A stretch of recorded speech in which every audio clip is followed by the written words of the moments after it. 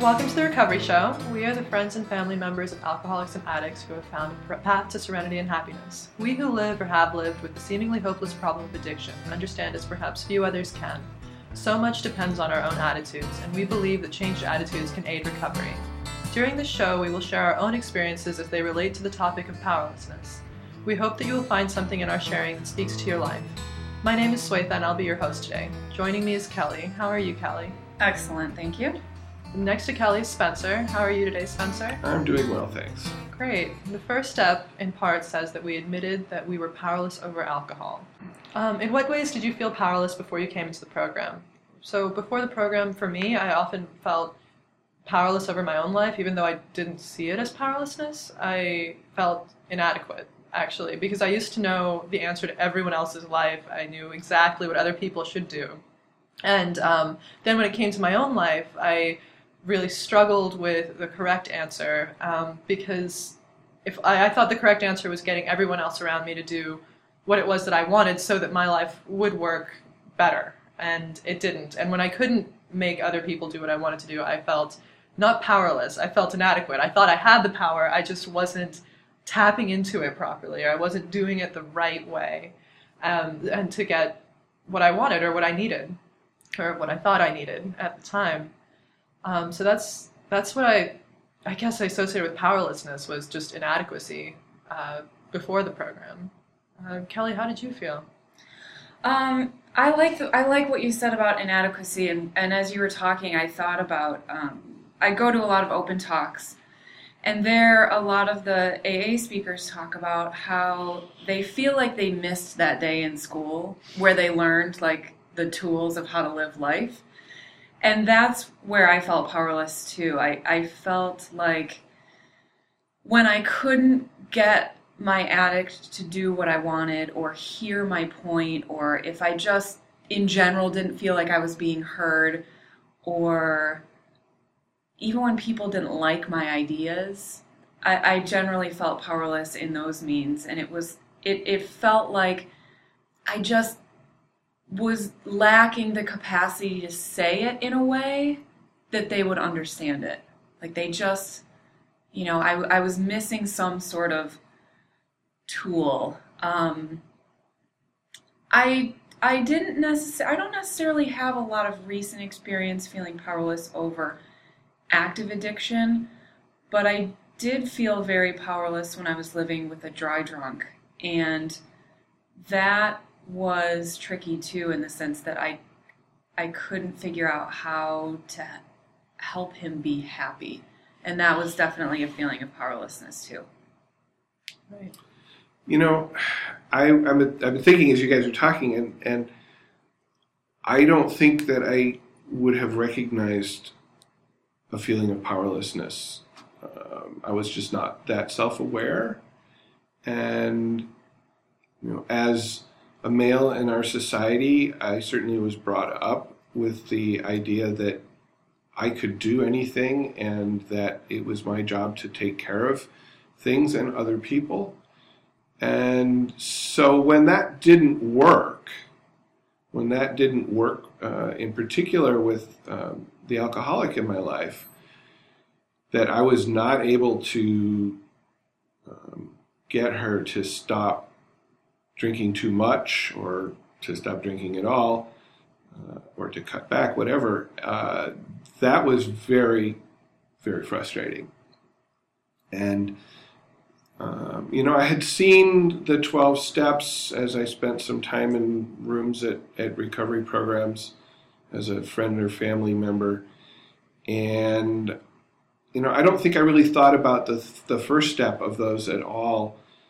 At that point, I was much more resistant to some of the later steps that had words in them like God that I didn't like. But when I finally came into the program, I came in because I had recognized, at least for a moment, that I actually was powerless and that it was not my job. It was not my responsibility. And that brought me into the program. But I still looked at the first step and I said, well, my life's unmanageable, which is the second part of the first step. That was easy for me, but that I was powerless, really, it took longer for me to accept. And it really was that life experience of trying to control over and over, trying to control and not getting the desired outcome, and in many cases getting the opposite of the desired outcome. I'm interested to hear how you guys think about powerlessness now that you've been in the program for a while. Well, for me, when I came into the program, I don't think I still necessarily accepted the idea of powerlessness. I think it kind of like what Kelly was saying. She said she felt like she didn't have the tool. Like I just felt inadequate. So I thought I could come in here and learn the tools, and that, I mean, I when I came in and I was saying, well, it's not that I can't, I don't know how to. I just haven't been able to yet. And then someone told me, well, that's powerlessness. You haven't been able to because you can't. No one can. And that was pretty eye-opening and took a little while to sink in. I think it sank in. I just didn't want to admit it. I wasn't too thrilled about that idea. That was ludicrous. Everyone else could do it, right? But it seemed like everyone else could do it in the program because they were so happy and smiling and laughing. And I thought, well, how could you possibly be laughing when the people around you are not doing exactly what you want? So clearly, these people have mastered the art of mind control, and I'm in the right place. But one of those things was right, and the other thing was that people had the ability to control minds. But that's how I kind of thought of powerlessness when I came into the program. Is it slipped from I haven't been able to I can't to I'm now powerless. That's what powerless means. I think powerlessness was no longer a weak thing. It wasn't something that made me less of a person, which is what I thought it was when I came in. Coming back to this resistance, I think what you said, there's this sort of equation of powerless equals helpless. Mm-hmm. Right. And I think one of the things that got me past not being able to accept powerlessness was recognizing that powerlessness was not helpless. Right. Right. Yeah, I think now, to me, the idea of powerlessness is actually a positive thing. I think of it as when I feel powerless, I look at it as an opportunity where I've actually been able to let go of control, and sort of I don't know, adopting the idea of letting go in the sense that it's a good thing, that it's okay that I'm not trying to control everything, and realizing that I can't, that there is power greater than me that is doing lots of things that I am not capable of. But when I first came to the program, I was extremely resistant to the idea of powerlessness. I did not grow up with any kind of idea that powerlessness existed. I grew up with just learning that whatever you set your mind to, you can do. You can take care of it, you can handle it, and sort of an idea that you can't really rely on anybody else, so you have to take care of everything yourself. And so it's a refreshing change for sure to see the transition between those two ideas. Yeah, actually, before I came into the program, I used to have this huge laundry list of things that I thought I was responsible for, and it was huge. I mean, everything was on it, past, present, and future. And once I got into the idea of powerlessness, I was like, well, that's one more thing off that list, one more thing off that list. Don't need to worry about that. And I thought it would be terrifying. And I think the first few things I was thinking of, it was. And then it was so relieving. I was like, I have so much more free time now that I don't have to worry about world hunger. And that guy over there across the street, if he's going to watch the sign before he walks, and all that, just completely random stuff. More time for me. Our illusion of power over totally random things. Yeah. Yes.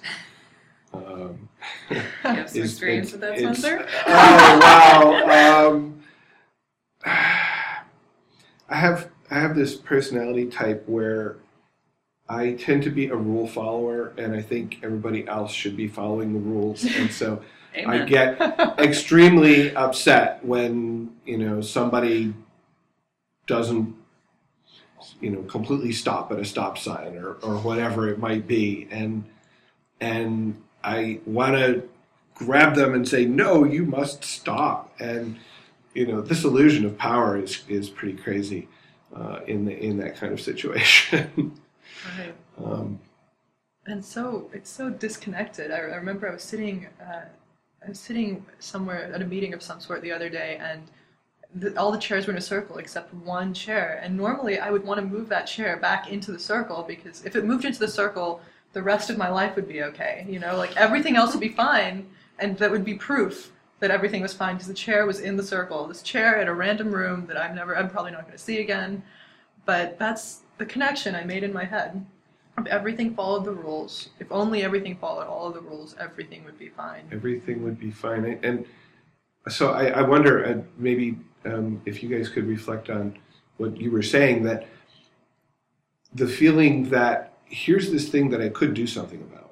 I could move that chair back into the circle. And then you said, and then the rest of my life would be fine. And so is this a thing where there are things in our lives that are out of our control, and we're trying to control the things we can control so that we can feel better about the things that are out of our control? Is that where you were going with that, maybe?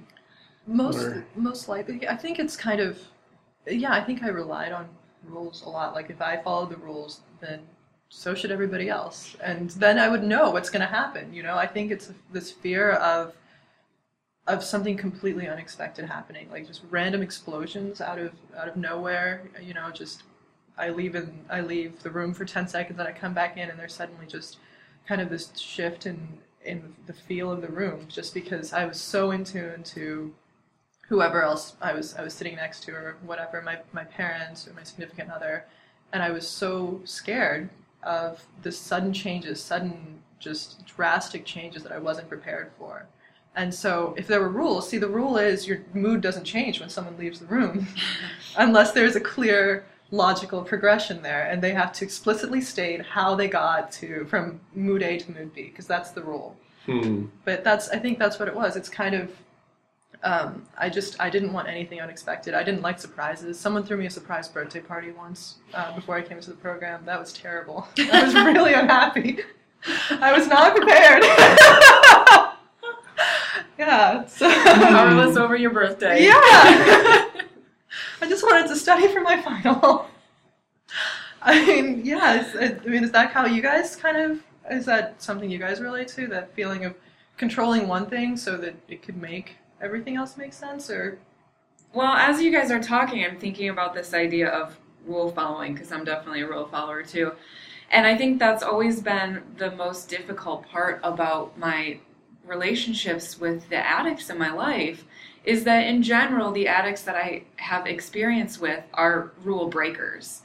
And that's always where the conflict in the relationship comes up, is I can't understand why they never want to follow the rules. It's not even like an occasional rule breaking. It's like every possible opportunity.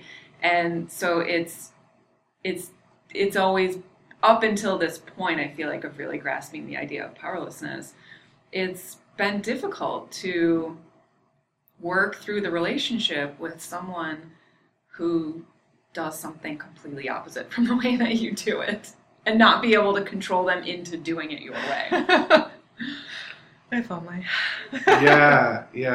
I think about, that. Yeah, all of the people in my life, really, they don't do things the way that I do them. They don't follow the same set of rules and concepts that I do. And one of the gifts of the program to me there has been in recognizing that I can't change them. I can only change the way that I react to them. So, for example, with my mother, who taught me codependency from a very early age, by example, she's one of these people that's not happy until everybody around her is happy. And so she's always second guessing herself. She's always trying to find alternatives that will make everybody satisfied. I was with them out in Los Angeles a couple of years ago, and we were trying to decide where to go for dinner. And they had an idea. They wanted to go to their favorite Japanese restaurant, and I was okay with that. And then I said, and silly me, I said, I haven't had any Mexican food since I've been out here. And she immediately went into this long process of, well, I don't really know any Mexican restaurants, and maybe we could look one up in the phone book or something like that. And there's one. I wonder if that one's any good. And I knew I was powerless over this process of her having to work through it. And I could say, you know what, let's just go to the Japanese restaurant as many times as I wanted to, but she had to work through that process in her head before she was able to get back to the, it's okay to go to the Japanese restaurant place. And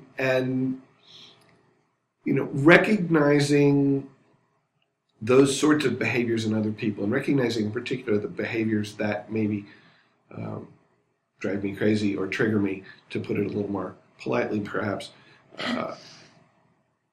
recognizing that I am powerless over those behaviors, then I can change my behavior to maybe not trigger them in the first place, so that then I don't have to feel that powerlessness as strongly as I did in that particular circumstance. Like, I was sitting in the back of the car and she's just going, and I'm like, okay, she's 70 something at that point, and she's not changing.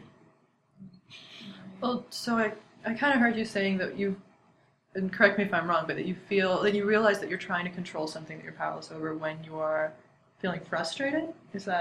That would be one of the feelings.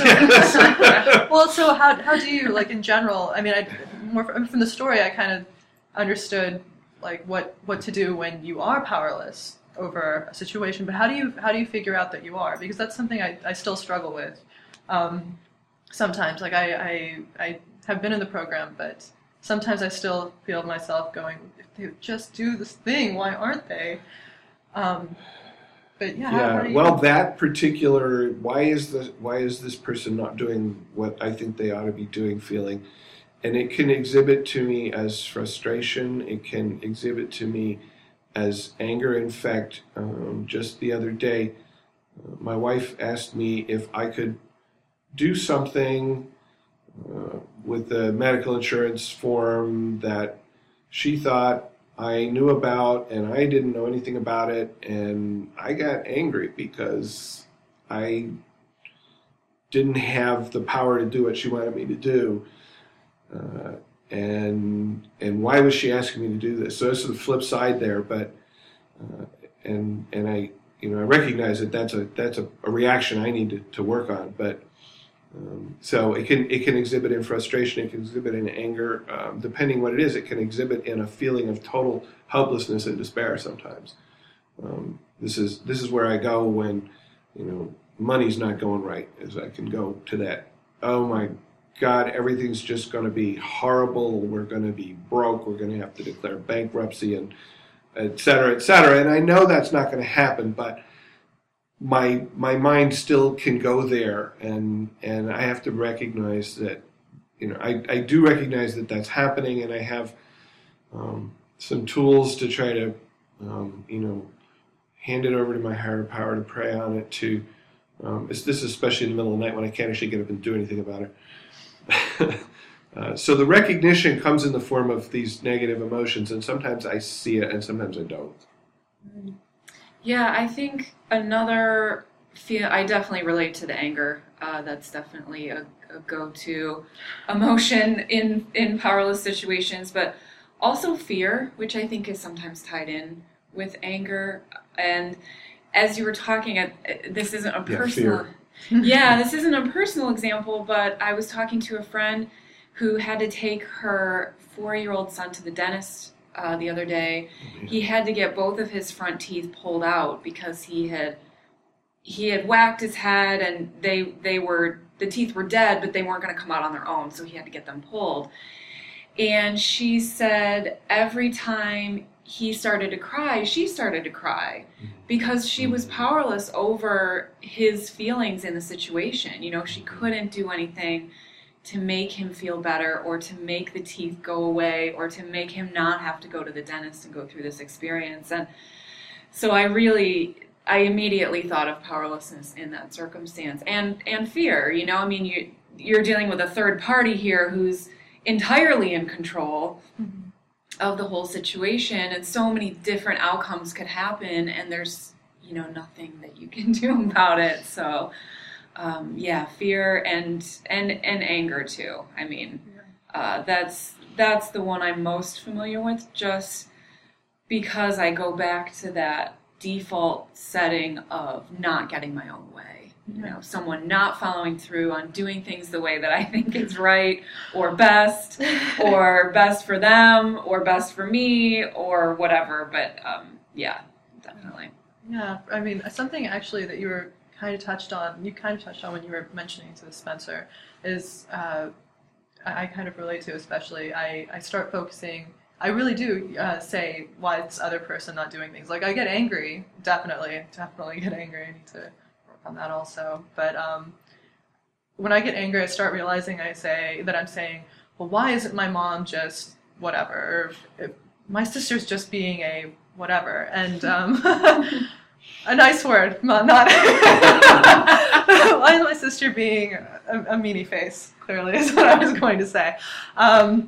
But it's always, very few times in those sentences does the word me come up, unless it's to me. Like, if only my mom would leave me alone and stop trying to take me shopping, or if only my sister would stop calling me at 2 a.m. You know, it's not me with an action word. It's someone else with an action word to me.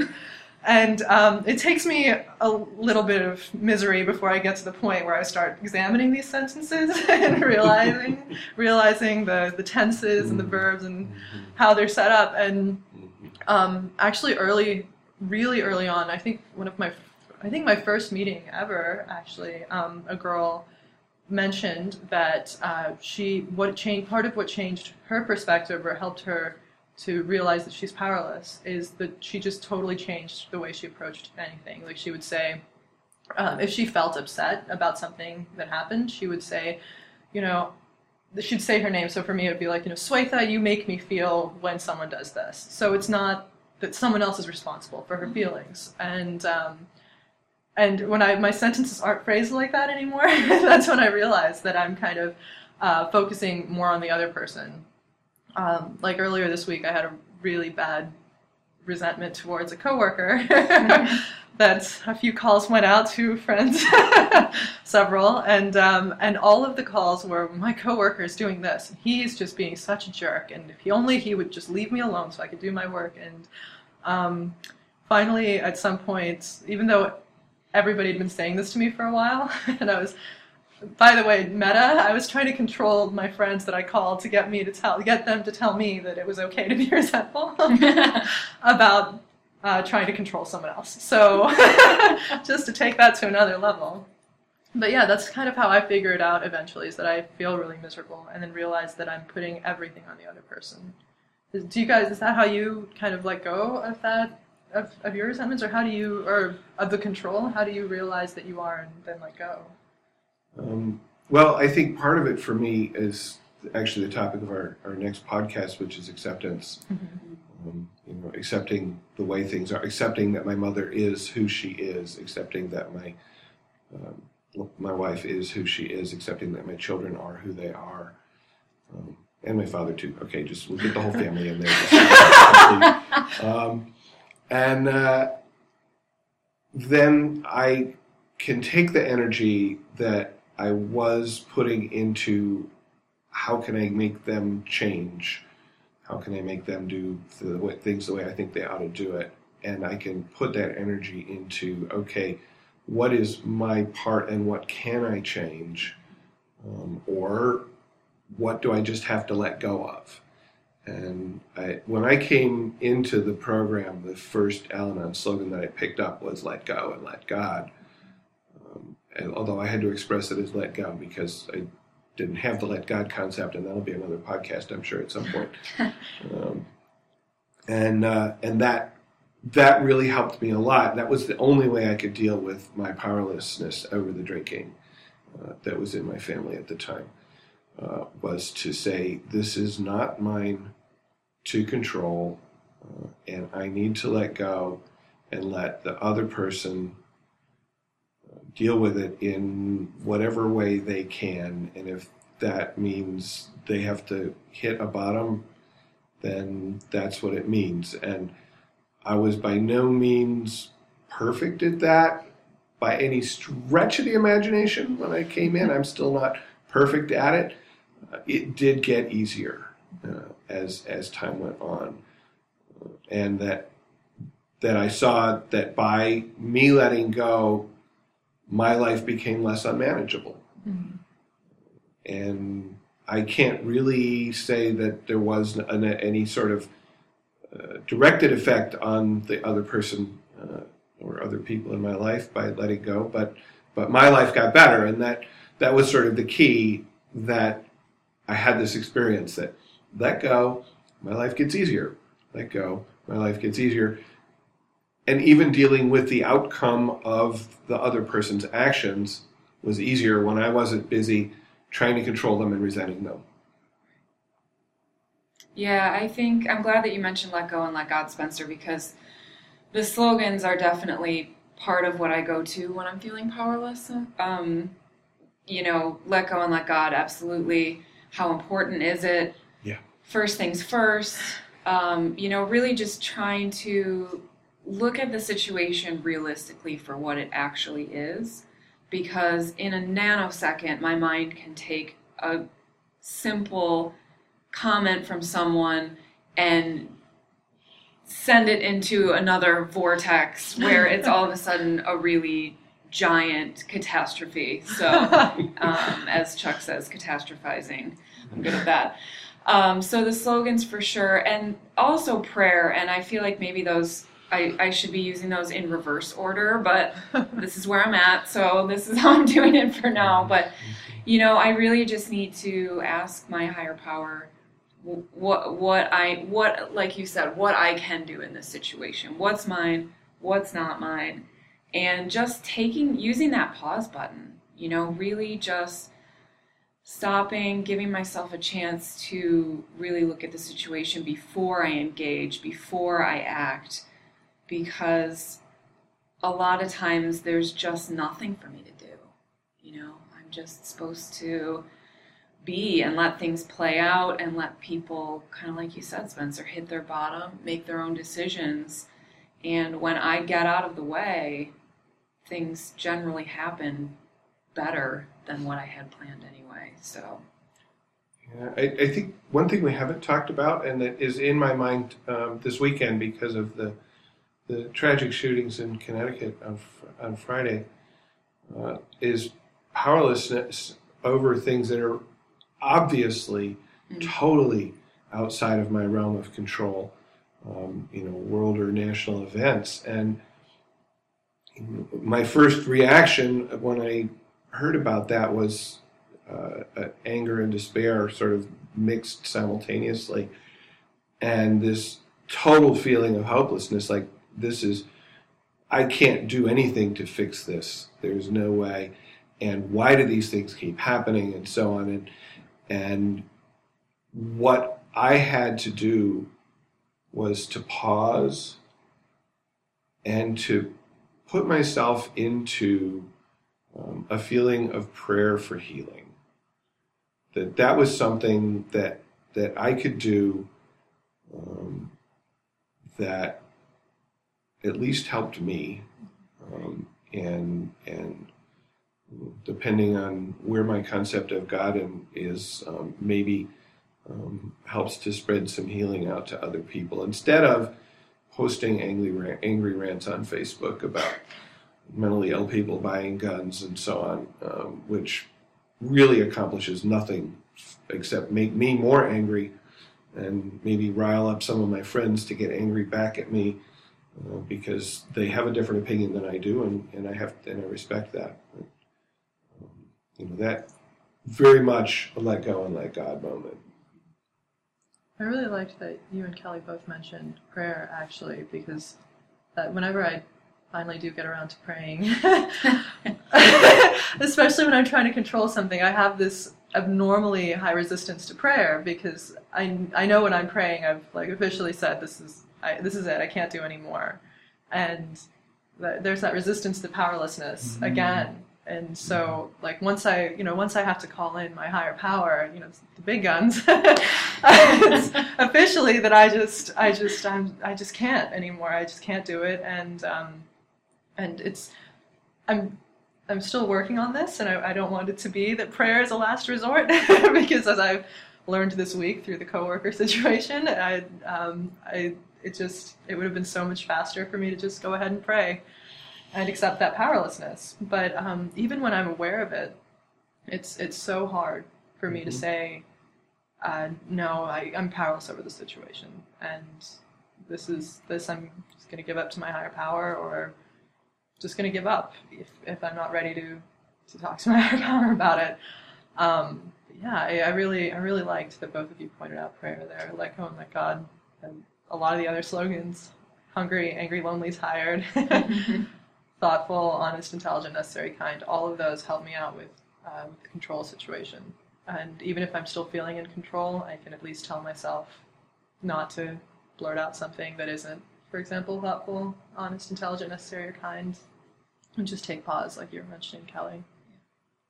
Yeah, I just to kind of add to the conversation too, we received an email from one of our listeners about the topic of powerlessness, and it's from Erica O, and she says, before coming to Al-Anon, I'm sure I had many moments of powerlessness, but I never recognized I was powerless. I truly believed I could have some sort of control over my loved ones, that if I just said the one right thing, they would start doing what I thought was best for them. That's familiar.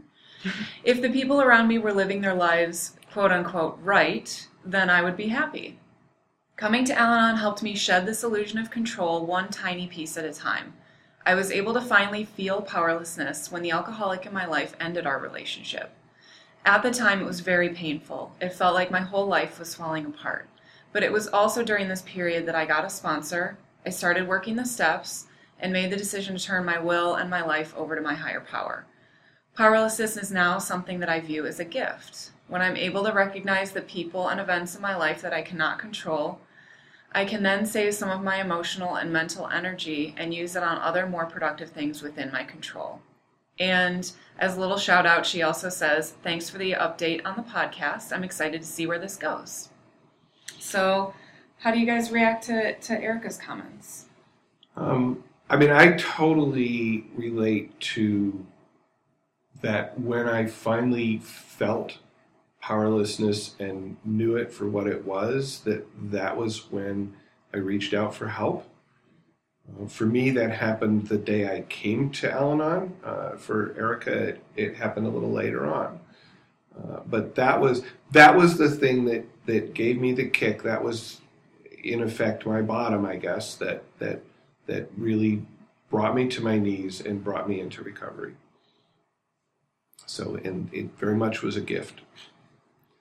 The thing I like about what Erica shared is that she sort of dispels kind of the general Al-Anon rumor that there is going to be a magical solution to healing all of our problems. And so she says that really what she had to do was kind of some counterintuitive things. She got a sponsor, she started working the steps, and so she wasn't actually doing anything directly specifically to work through the idea of powerlessness. She was just in general working on herself and trying to make her life better, and taking those actions in turn helped her work through her powerlessness. Yeah, that same sentence, or she mentions that she made the decision to turn her will and life over to her higher power.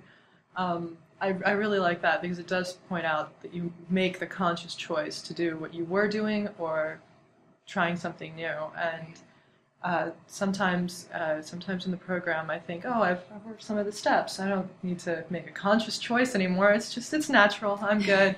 I'm solid. But it's not. Every single time I still make the conscious choice. And sometimes I consciously choose to go back to my old ways. And then I consciously choose to try the new way again because the old one didn't work, shockingly. Darn it. And I also one of the sentences that I really liked up here. She mentioned that she truly believed she could have some sort of control over loved ones, and this is maybe a little bit of a tangent, but I think powerlessness. Part of the reason I had trouble with powerlessness is because the way I was raised, like power over someone and love was kind of they were really closely intertwined. You know, it was hard to separate those two things out, and so I thought if you love someone, you have power over them, and I would let people have power over me and then wonder why I don't have power over them and then get really resentful about that. And it was part of me understanding powerlessness was separating those two decisions out. I thought if I didn't have power over somebody or they didn't have power over me, it meant that I wasn't loved or that I wasn't loving somebody else. And I didn't want to lose that either. I didn't want to not be loved because I mean, it's just, what a horrible thought that nobody was going to love me and I was never going to love anyone and be alone. So. Yeah. And, you know, what was going through my head as you said that is the song, I think it's by Sting, If You Love Someone, Let Them Go. If you love somebody, or set them free. If you love someone, set them free. And that... and the reading in How Al-Anon Works, on the first step, there's this phrase where it says, we confuse with caring with controlling. Right. And those two things were just playing off against each other in my head. This is Concrete Blonde's take on powerlessness. The song is Joey. And I see this person being totally powerless over Joey, who's out having a great time, and the singer is just home waiting for Joey to come back. And, so have a little listen and then we'll come back.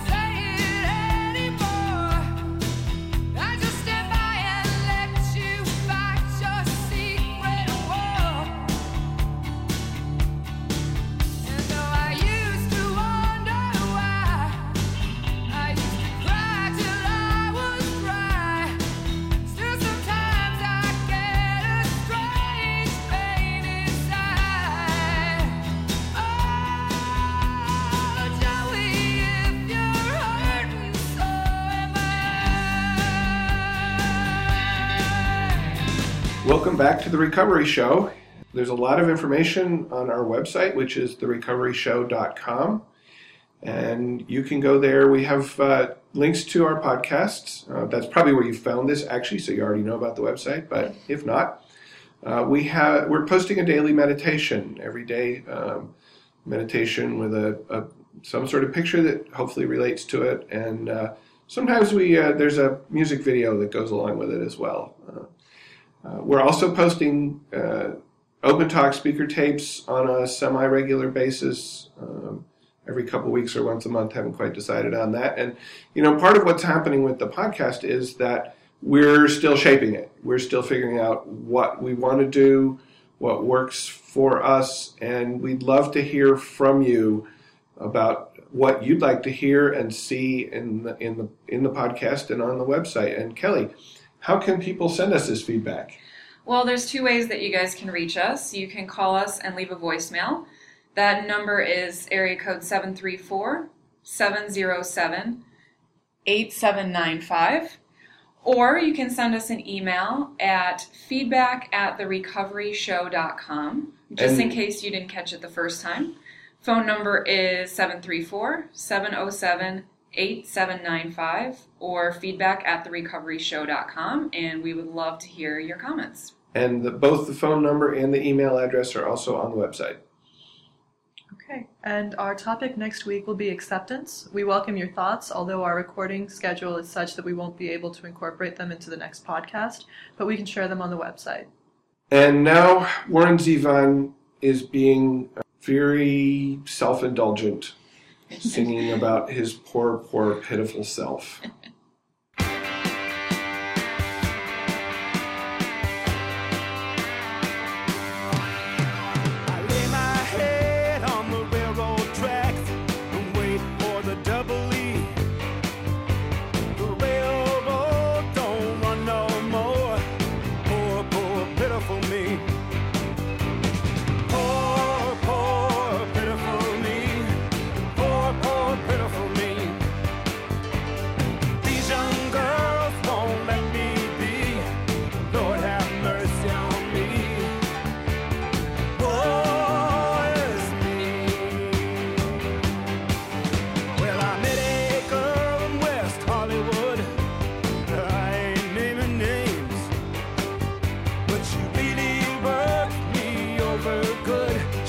Just like Jesse James, she really worked me over good. She was a credit to her gender. She put me through some changes, Lord, sort of like a wearing blender. Poor, poor, pitiful me. Poor, poor, pitiful me. These young girls won't let me be. Lord, have mercy on me. Woe is me.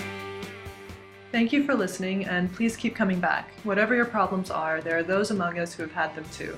If we did not talk about your problem you're facing today, feel free to contact us so we can talk about it in future episodes. May understanding, love, and peace grow in you one day at a time.